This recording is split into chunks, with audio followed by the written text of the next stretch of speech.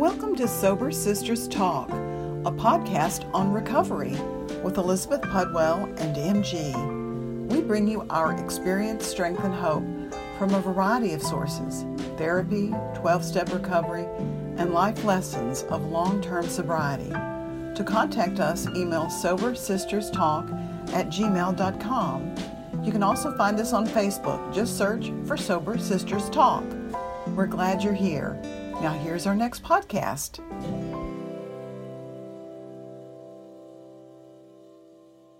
Also, we'd love to invite you to a Zoom meeting this Friday night at 6 p.m. Central Standard Time. If you're interested, email sobersisterstalk@gmail.com and we'll send you the meeting information and password. We hope to see you this Friday. Thank you. Stay tuned. Hi, everybody. This is MG. And I'm Elizabeth Pudwell, and together we are Sober Sisters Talk. Welcome. Welcome. This is our first podcast of the new year. It is. Yes. That's amazing. I can see her thinking, she's like, is it really? And listeners, I still have one that I need to produce from last year, so bear with us. That's okay. We give you a break on that. Thank you. So we have a guest today. Our friend Shanda is here, and right before we started, actually what happened was Shanda reached out to me for some support around an issue, and I said, hey, why don't you come on and be a guest today? Because I just think this is such an important thing to kind of grasp, and even for us to kind of chat about, and for our listeners to hear and give us feedback on it. And that is accountability. So the way that I experience this is in a very loving, very supportive and encouraging way. And I've been in SLAA since 2004. So that's like, I don't even know how many years is that? 16 years. Coming up on 17 in August. And so, yeah, I have some very established relationships. But even way back there, like I started going to the same, and I resisted. I will tell you, I resisted that commitment, to a meeting or to a group. I remember Sunday night. So the Sunday night meeting, it was at 4:00, I think, or 4:30. And every night afterwards, they would all go out to dinner. And oh my God, I'm not doing that. No, I'm not. And so finally, like it was a couple of years, like 3 or 4 years I'm in program, and there was Samantha was gone. She was in California for the summer, and I was free. I didn't have any excuses. And I was like, I had to psych myself up. I'm going. But that level of commitment and committing to the meeting and committing to the fellowship afterwards, it started helping me create relationships where my circle, my support group, it formed, and they would start holding me accountable. Like, where are you? What are you doing? Is that too much? And never in a challenging way, but just they started to know me and just be my friends and be my support. And in that comes accountability. Well, I love the whole concept and idea of accountability. And it reminds me of that book called The 4 Agreements. Mm-hmm. And Don Miguel Ruiz. Right. And I used to call it The 4 Arguments because I didn't want to listen to it. So the 4 Agreements, and one of them was be impeccable with your word. And that's like a personal accountability. And so I really try to, if I say I'm going to get something to you today, and I had this woman I work with, she was like, can you have that to me Friday morning? And I don't do well in the mornings, and it takes me a long time to get up, and I'm like, yes, I will. And I was like, oh shit, now I got to do it. And I did it. But, it's a little bit of a chore. And I think that the issue that I often have around accountability stems from my avoidant, my anorexic, that I don't want to show up. I just want to hide. I don't want to do anything. Shanda, what do you think? I know you have some thoughts, girl, and I know they're good. You've been making notes. She's making notes. I love this girl, you guys. Shanda is just the best. And thank you, Shanda, for in our WhatsApp app for, I forgot to do a promotion for our speaker on tonight's meeting, and I love that little thing that you did. It was so good. Thank you. And she put on lipstick and did her hair for the occasion. Oh my gosh, she her looked hair fabulous. Is fabulous. Yeah. Okay, I'm sorry. Little blonde bombshell. And aside. Okay, so let's go back to Shanda. What are your thoughts on accountability, Shanda?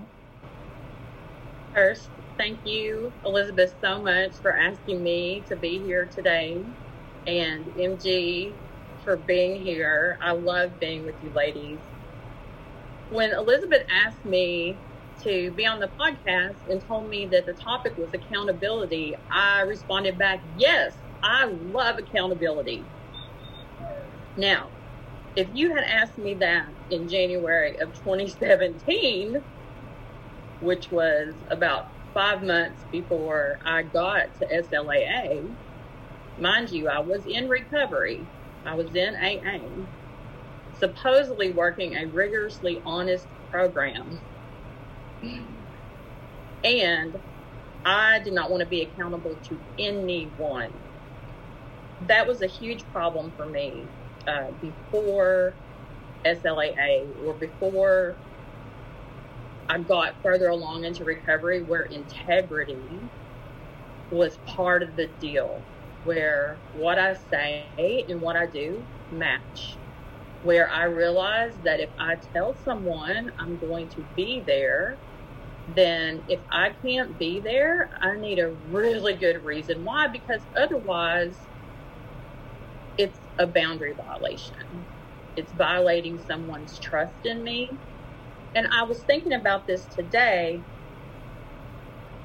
Before I realized my own value and before I loved myself, I think one of the reasons that I did things like overspend, and I wasn't accountable to my partner for our money, and I promised things at work. I overpromised and underdelivered countless times. I showed up late to work. I showed up late to meetings. I always had an excuse. And it wasn't until recovery that I could take accountability and responsibility for myself. The thing is that I didn't realize I was so self-focused, and I thought I wasn't worth anything, that I wasn't valuable at work. I don't know what I thought about money, but I just didn't realize the impact that my actions had on the people that I worked with.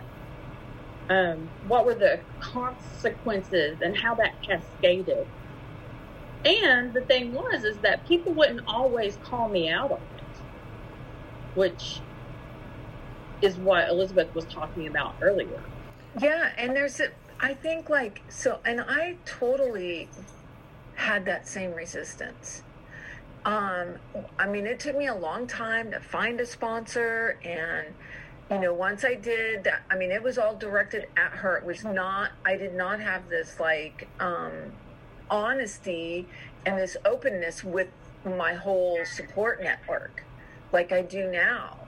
And I was really afraid. And I think there's an authority figure type of fear there. She's going to ask me to do something I don't want to do, or make me do, something along those lines. But I think that you touched on a very important part, Elizabeth, that honest and open, because in order for us to work with a sponsor, I have to have the faith that I can be honest and open with you regardless of what the outcome is going to be. And I can remember, that I wanted to go audition for this play, and I'd probably been sober for like a month. Like, this was I was still new in my sobriety around my last qualifier, and I told you about it. I said, listen, I want to go audition, and this guy's going to be there. And you said, I don't think you should go. It's too soon. It's too much of a trigger for you. And I was shocked. I was just like, really? You think it would be too soon? You're like, yes, you just, gave up this guy, and then you're going to go see him? And then you told me, if you go, I'll consider that you've broken your sobriety, and I won't want to work with you anymore. You were really tough with me. And, I heard you, and I trusted you, and I was willing, that comes the willing piece, to follow your suggestion. And so you were holding me accountable based on what you knew from my disease. You knew that I was a low bottom SLAA, right? And you knew that it was too soon because, Elizabeth, you sponsored so many women. You know the deal. You know when the train is coming for us. And you help women avoid that by holding them accountable. The word accountable or accountability often does bring up an association of a difference in power, that I can only be accountable to someone who somehow has power over me. Yeah, like they're my boss. Yeah, the boss of me. Mm-hmm. Or that I'm less than the person that I'm accountable. Mm-hmm. And so there's a connotation of shame that goes along with it. Today, I was listening to a podcast that Brene Brown had recorded this summer about accountability and shame. And she was talking about that when someone holds us accountable, there is often a feeling of shame that may come up around what we're being held accountable for, but it is not a shaming process. It is different than shaming someone intentionally, because shaming is never going to bring about the kind of change that I needed. It is never going to bring about a spiritual experience or encourage anyone to stop acting out, come to meetings, do service. Nothing will change or transform in a presence of shame. And having the experience of shame or embarrassment or even humiliation, that is normal and it's human. And often it comes into play when we are held accountable, especially if we know we're not in integrity and we didn't do what we said we were going to do because we can't say no, or we don't know ourselves, or we just said, I'm not going to do it. And then it's like the other person. Exactly. Because if you don't have, how does it go? You cannot be held accountable if you're not responsible. So, and I'm responsible for me. And the accountability part of it for me, like in the experience I gave you with, when I was dating that guy, and there was just a little tiny detail. And I thought, insignificant detail. But my friend was like, that's not so insignificant. That doesn't sound right. And it's sort of like what you were talking about, MG. I just want to go and audition that he's going to be there. It's just a tiny little insignificant detail. And I'm like, take the flashlight out, the spotlight, and go like, that's a really big fucking detail that you were paying attention to. Right. And that is how it felt for me with Sandy when she said that. Like, and I did feel a little, I don't know if it was shame, but I didn't want to do it. I didn't want to have that spotlight. I wanted to keep seeing this guy because I really liked him. But there was also like, she knew what I wanted and what I didn't want. Yeah. Because of our relationship. Well, and I just watched this show, and I haven't watched it because in the past it kind of triggered me. It's this show called Shameless, where it's about this alcoholic father and all these kids. And there was a scene where his daughter found a Louis Vuitton bag on the bus, and it had $500 in it. And so she returned the bag, but not the money. And the woman was very appreciative, and she was like, oh, I guess someone stole the money. And so the daughter felt guilty because she saw circumstances. The woman said, oh, it was my rent money, blah, blah, blah. So she went back a few days later with the money. And the woman said, just admit that you stole it.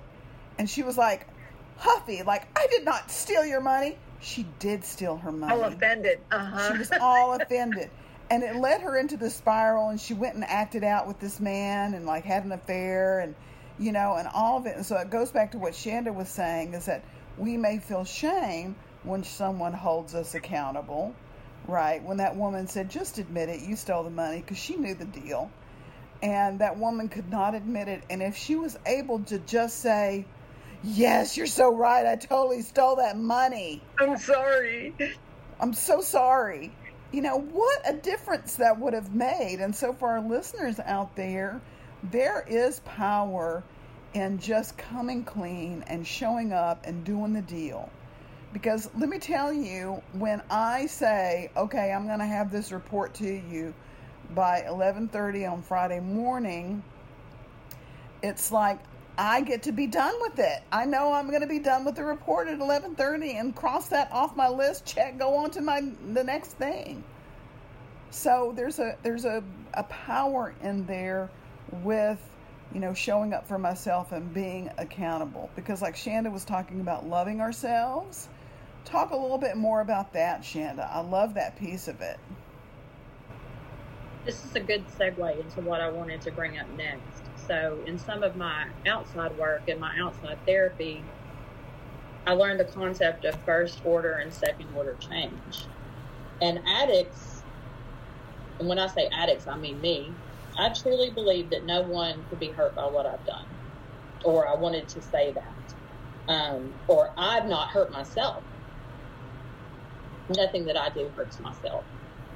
And that's probably because I believe that I wasn't worth anything, right? When I was in my addiction, I led this double life, but also this sort of double existence where when I was really high from acting out or drinking or spending, whatever I was doing, the shame or the truth had a really hard time penetrating my consciousness. So I felt great most of the time until I didn't. And then I felt horrible. And that's the cycle of addiction. But if we want to make real change, which is called second order change, then I have to understand that the damage that I have done to people has rippled through the lives of people that I know. And also that the way I've hurt myself is that I have disconnected from myself. Spiritually, I am hurt. And maybe other ways, maybe physically. Definitely emotionally, intellectually. My whole self is hurt. So requirements for first order change or thinking about first order change is I live a double life, which is a big juggling act all the time. And it's really hard to keep stuff straight. Who did I lie to? Who did I tell what? What lie can I make up because I didn't follow through with what I said I was going to do? We're very creative, and we have a lot of energy to keep that going. So there's a second life, or a double life. I can't tell anybody the whole story. I might have Susie over here that knows part of my story, and Lisa on the other side that knows like this piece, but there's no one person that knows everything about me. I don't even know everything about me, but there's no one person who has the whole story. So often, I remember one time I got a review at work, and I spent 6 months in one department under one supervisor and 6 months in a completely separate department under another. And they did not talk together when they wrote my performance review. And then I went to another boss by the time that it was actually time to give it to me. And he said that he had never seen such a review where he thought they were talking about two separate people. And what that was the progression of my disease. In that year, that's what happened. I went down that path, and it was like it was two separate people. So in second order change, the kind of change that I'm looking for, that we're looking for in recovery, then we have to have full disclosure to someone. Usually that's a therapist, and it can be your sponsor. It's normally your sponsor, right? So two people know everything about me. And you can ask my sponsor. I text her all the time to check in this stuff. Yesterday, thinking about last week's, something I heard last week in a meeting. I said, hey, I'm just checking in. I'm going to get a massage. This is the same guy I've been going to for months. And I'm thinking about what we talked about last week, and I'm just checking it in. That way I know, should something happen, because I am a sex addict. I am a love addict. And there's touching going on, and I'm a human being. I'm a woman, right? He's a man. So it's all good. It's professional. But I knew if he were to try anything, or I were to try anything, then I'd have to tell somebody. So luckily, obviously, it was total integrity. It went off without a hitch. I didn't feel like I had to snore myself because I wanted to act out. It was just the matter of having somebody in program, whether it be your sponsor or a recovery partner, or if you want to make it fun, an accountability buddy. Yes, accountability buddy. Accountability buddy. And be like, hey. It's kind of like a hillbilly buddy, but it's a little more serious. Yes, I do think going to that place where I used to run into so and so, just checking it in. It's not a bottom line. I'm not going there on purpose to try to find him, but just in case, I want somebody to know. And for me, so much of my stuff, what prompted me to get into SLA in the first place, what prompted me to drink, what prompted me to act out, was not feeling known and important and significant. And so in this full disclosure process of me, who I am, in meetings with people, one of the things that we used to do when I first got sober is we would meet at La Madeleine's before the Thursday night meeting at St. John's. St. John's, and the Sunday night meeting over there. So we would meet, and it was just a standing thing. You would just go over there an hour before, and there'd be 20 women in there having coffee, eating free bread with jam, and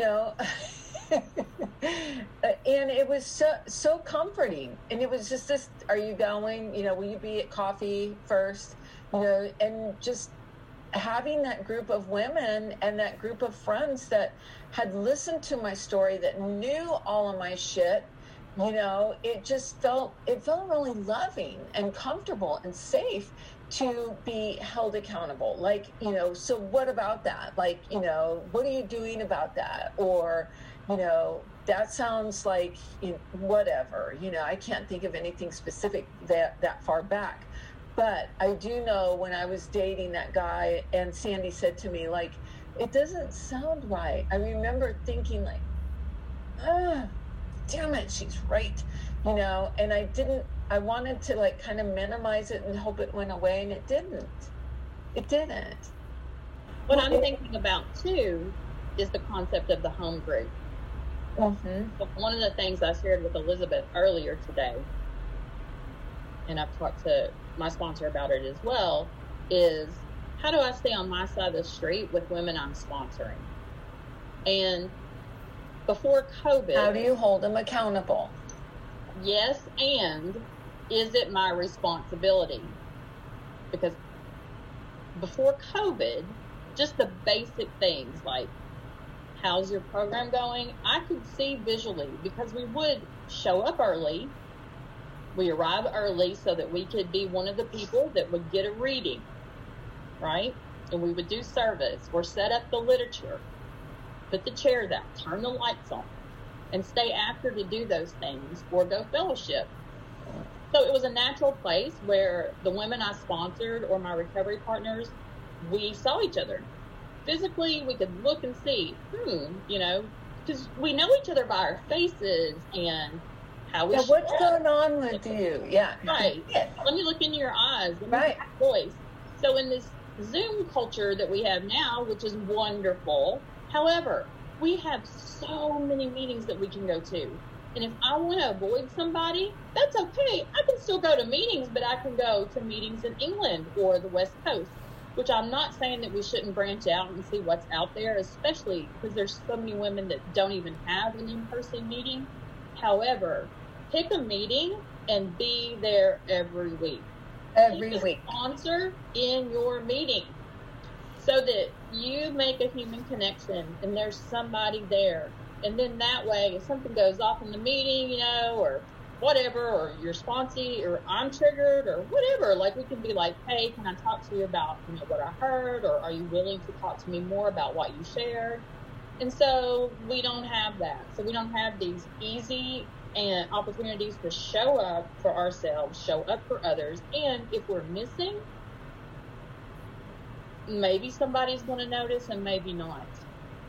That's the thing I see, because I don't look at the Zoom squares the way if I was in a room, I would be looking at that circle of chairs. Yeah. And if somebody's missing, or they don't show up, or don't go out for coffee, then I know, hey, let me check on this person. Right. So somehow, with our transition to a lot of online meetings, which are wonderful, and I don't want them to go away, how do we have these natural check-in points and natural ways of connecting instead of isolating or hiding out? It's really hiding out, I think, is what I'm talking about. And, I'm very conscientious. I don't want to try to rescue anybody, and I don't want to save anybody from hitting their bottom if they haven't truly hit their bottom. So my question to Elizabeth was, if you don't hear from somebody in a while, do you call to do a welfare check? But I'm not the type of person that just like says, hey, how are you? I don't do that, especially by text. So, again. What was Elizabeth's answer? I'll let her answer. I said, I don't do that. I usually don't. Now, I probably would with you, if I didn't hear from you, but you and I have contact in different realms than just going to a meeting. But I have a ton of sponsees, but most of them I have regular interaction with. There's some of them that in this COVID thing that I don't, but that, every once in a while, hey, can you take a phone call? Yeah, I'm available. So I think it kind of depends on, there's a lot of things. It depends on your relationship with that person. It also depends upon where, like for me, I don't need it. I don't need to have regular meetings with you and work the steps and make sure that you're showing up and doing. I did at one time. I needed every single one of those women I've worked with to be there every week, to do their step work. I needed it. I don't right now. So it just, if they don't, if they don't show up at a meeting, then I might be like, hey, what are you doing? How come I haven't seen you, But yeah, it's just sort of like, it depends upon the relationship and that your relationship with that person, I think. I don't know, MG, what do you think? Do you call them? No, I don't call them. And, I recently, there was someone that I was working with that was going through a really, really tough time. And I was just praying. I was like, oh my God, oh my God, oh my God. And I just kept thinking about this person and just praying. I'm like, God, please be with this person. God, please be with this person, because I just knew what a struggle that they were going through. And I wanted to get the news, reach out, hey, what happened with that situation X, Y, Z? And I didn't. I had to sit in faith. And another thing that when you guys were talking about, it reminded me, now I've talked about a TV show and I'm getting ready to talk about a movie, because clearly I've been watching a lot of TV since I've been recovering and sheltering in place, as it were, with the COVID.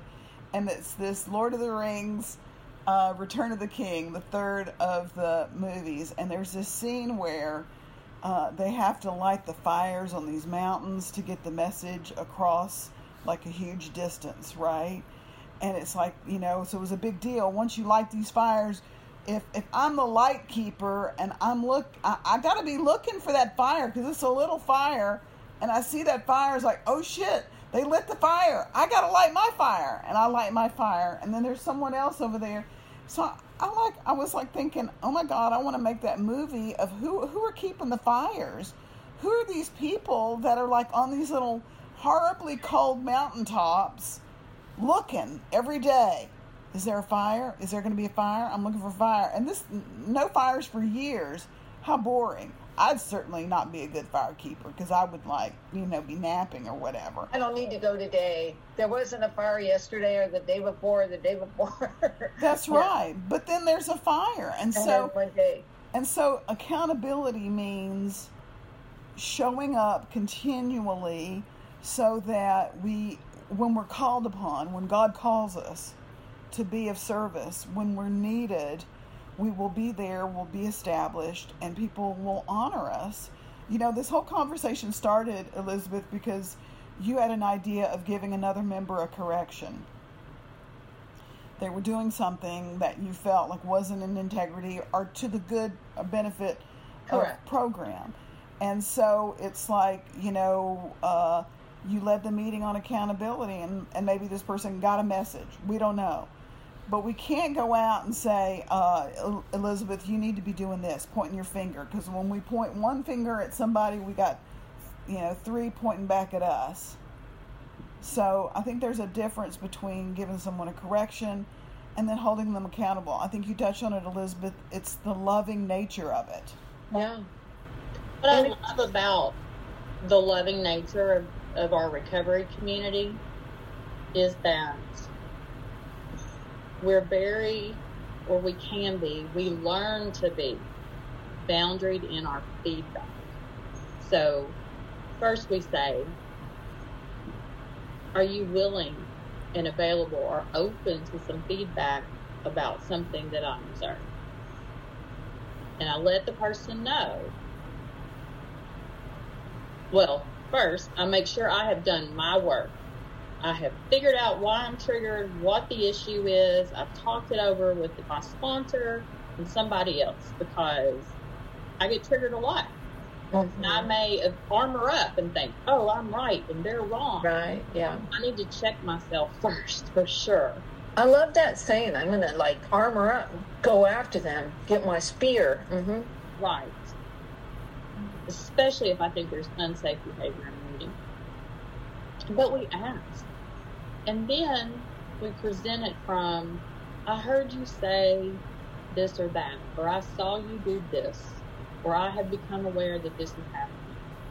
What I perceive or what I think about that is X, Y, and Z, and if it's possible, tie it back to a step or a tradition or a group conscience or something, or the culture in this group is this.